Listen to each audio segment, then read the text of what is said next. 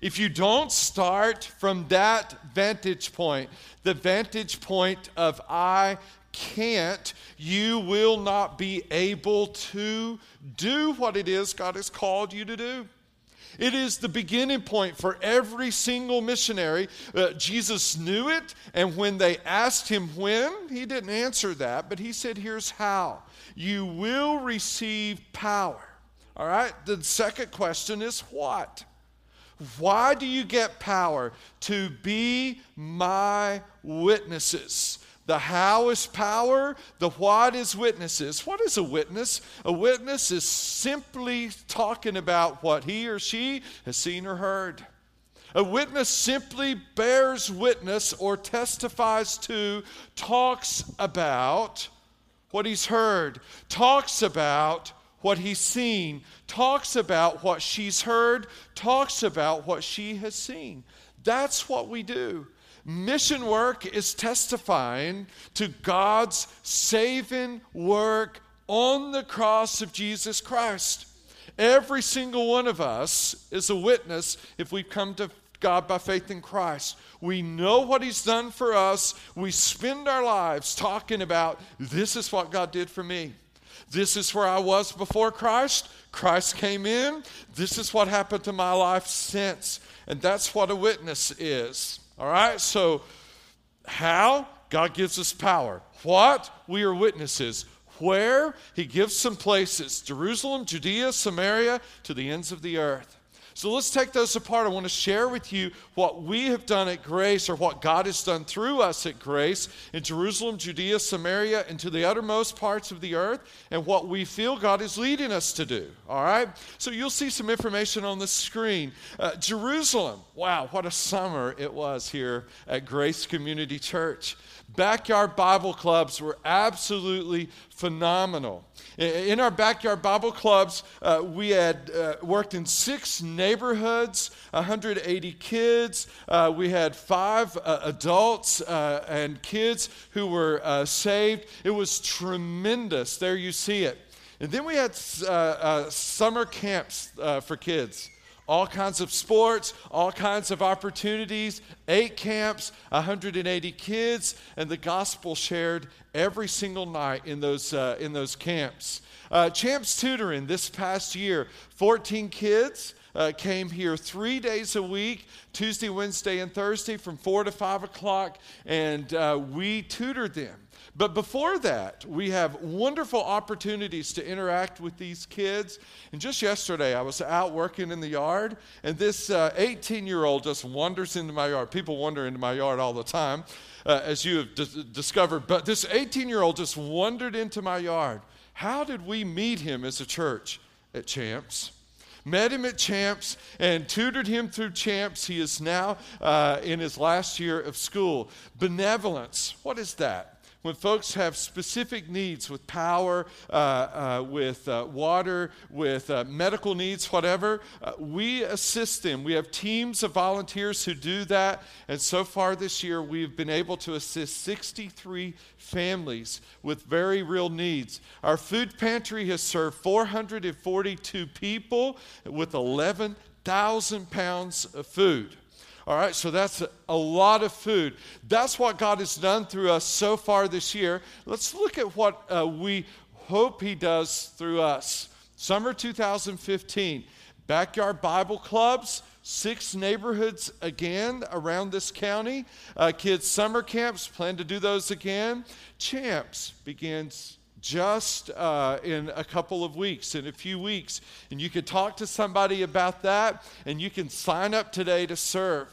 Benevolence, you can sign up to serve on a benevolence team and work with folks families, this is often their first interaction with the church. Food pantry, you can sign up. You end up serving about once a month there. And then out of one of our summer backyard Bible clubs at Riverside Mobile Home Park, we had 30 kids show up on a regular basis. So beginning next Sunday night, we're going to Go in there, and from 5 until 6:30, we're going to work with those kids, with their moms, with their dads. We have several people on our team who can speak Spanish, so we can talk with the parents. If you'd like to be part of that, then just sign up or show up today, 5 o'clock today. We're going to have an info meeting and a planning meeting about that. And so those are some focuses that we have right here in Jerusalem. But not only do we serve here, and some folks have the mentality, there's so much need here. Why do we go anywhere else? Acts 1:8 is the answer to that question. God sends us from here to Judea, Samaria. That's the region right around Jerusalem. And in Judea, Samaria, here's what God has allowed us to do. We have partnered with Samaritan's Purse on numerous trips. Our youth went on a trip to Atlanta this summer. What's coming up? All right, so here is what's coming up. Samaritan's Purse. If you are interested in going somewhere in North America after a disaster and you can help, you can swing a hammer. I've helped, and so if I can do it, you can do it. You can swing a hammer. This doesn't mean you're going to. This means you're interested if you sign up on your connection card. Here's a brand new opportunity we're looking at in 2015, a family mission trip. What does that mean? That means mom, dad, son, daughter, entire family going somewhere in North America, serving in a needy area, sharing the gospel, doing ministry that everybody in your family can do. And so we are planning that for the summer of 2015. Then we are looking at a church planting partnership in Montreal, Canada. And so we have a team who will be going in sometime between May, June, and July. Dave Snyder will lead that team to Montreal, Canada. Dave, who leads our worship, his brother-in-law is planting that church. So it gives us a great opportunity to work with Dave's brother-in-law on that. So that's Judea, Samaria. And then we truck right along to the ends of the earth. And you've heard from some folks, but you haven't heard about Ecuador. We sent a team to Ecuador, building and medical. Senegal, we've been there working with them. Honduras, we've been there working with them. So let's talk about what's coming up in 2015. If you want to go to Ecuador, construction, medical opportunities there. Guatemala, construction and medical opportunities there in February of next year. And then Senegal. Senegal has a fantastic opportunity called Adopt a Village. And Adopt a Village is where we would make, as a church, this is significant, a 5-year commitment to Senegal to go in there and send a team once a year for 5 years. And the ultimate goal is for a church to be planted in that village, which is out in the bush somewhere in that village in Senegal. And so if that interests you, and you say, I would have an interest in being a part of that, we would like to know any of these that interest you. Let me talk about going on a mission trip. Many of you may have never, ever been on a mission trip in your life. All right, so you're sitting here today saying, all right, Jerry, it freaks me out to kind of walk into Walmart and share the gospel.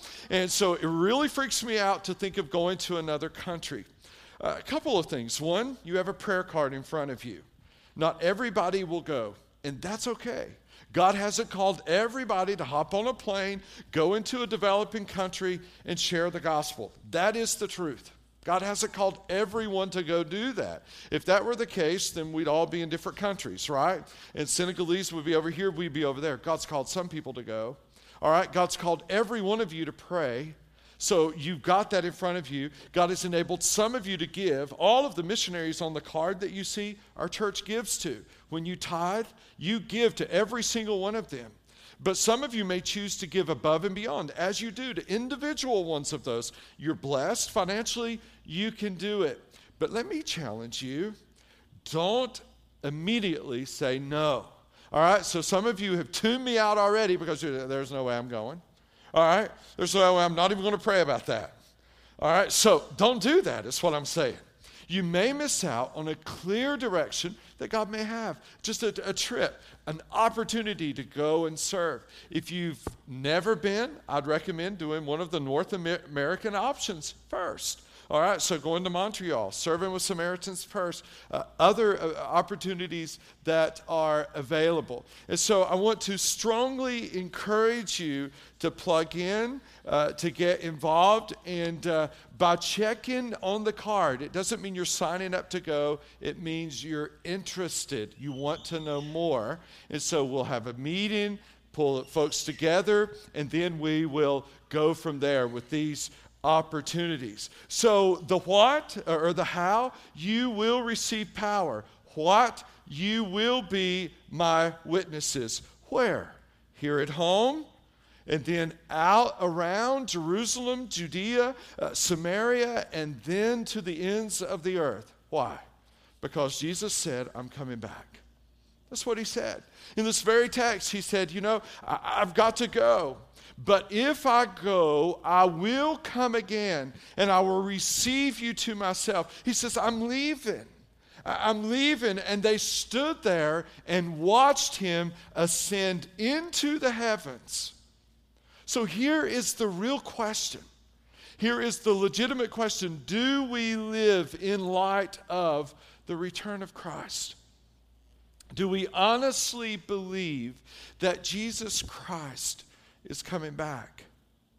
This week, many of you have been rattled by the news of what's happening around the world, especially the gruesome things that are unfolding in Iraq. And what ISIS is doing, and the merciless beheadings that tend to take us historically back to World War II and Hitler and the gruesome things that unfolded then. And as you see those things, and as you look at those things, and as they unfold, it ought to take us two places. Number one, to our knees in prayer. We need to pray for brothers and sisters around the world who are in harm's way, even as I speak. Their lives are in danger simply because they know and love Jesus Christ. And we need to pray for them. So we ought to be on our knees in prayer, but secondly, we ought to be looking up in expectation that Jesus Christ, who came, who died for us, who rose from the dead, who ascended into heaven, hasn't forgotten. He hasn't forgotten all of this that's going on. He is returning. He is coming back. I shared with you just a few weeks ago, and I'll close with this. I shared with you just a few weeks ago about the young man who came here to worship. First Christian church he had ever attended. He's from Gaza. When he walked in here just a couple of weeks before that, his house had been completely destroyed in the conflict going on there. He went to college. We have kept in close contact. A week ago today, he sent me a text, and this is what he said. This guy's a Muslim. He's grown up a Muslim, never known anything else. And he said, I can't explain it, but I miss your church so bad. Well, what does that say? That we're super cool and he just wants to hang out with us? No, if you've been here long enough, you know that's not the answer. What is it? You will receive what? Power. The Holy Spirit draws, attracts people to himself. And for some reason, he uses us. There's no plan B. He uses us. Our team is going to come. And as they do, I want all of our missionaries who are here this morning to come and stand down front. And the invitation is twofold. All right? The invitation for you this morning is to come and simply pray. You may know some of them better than the other. You may have been touched by what some of them shared this morning. And the invitation is for you to come and pray for them, number one. Number two, 2 weeks ago, school started at Montreat. And in the second service, 2 weeks ago today, we had 30, 40 Montreat students. After worship, this Montreat student, her name's Nyla. She came up to me right over there. She said, I need to talk to you. I said, She introduced herself. She said this. Well, the praise team was singing the second song, which that morning was Christ is Enough. She said, for years I battled with God's call on my life to serve him in full-time ministry, and I battled that. But standing there singing that song, I said, okay, I'm through fighting you, God. You are enough. I don't know where the road will lead. I don't know what the outcome will be. But this morning, my yes is a clear yes. There are some of you sitting here this morning, and you've wrestled with God's call on your life. And as you hear this morning, for those who sit here and go, there is no way I would ever do that, you're sitting here going, I can't do that soon enough. And we need to come alongside you in that. We need to join you in God's call. You need to share that with us. And so we invite you to do it. And of course, if God's leading you to join this family of faith as we launch out into all the world, we welcome you. So all of the missionaries who shared, would you come? Sarah, you can stay right there. That's cool. But the rest of you, would you come and stand here? And let's stand. This is a brand new chorus. The words are fantastic. Think about what you're singing. Let's stand. Let's worship. You come and pray for these folks this morning. And I'll be down if you need to talk.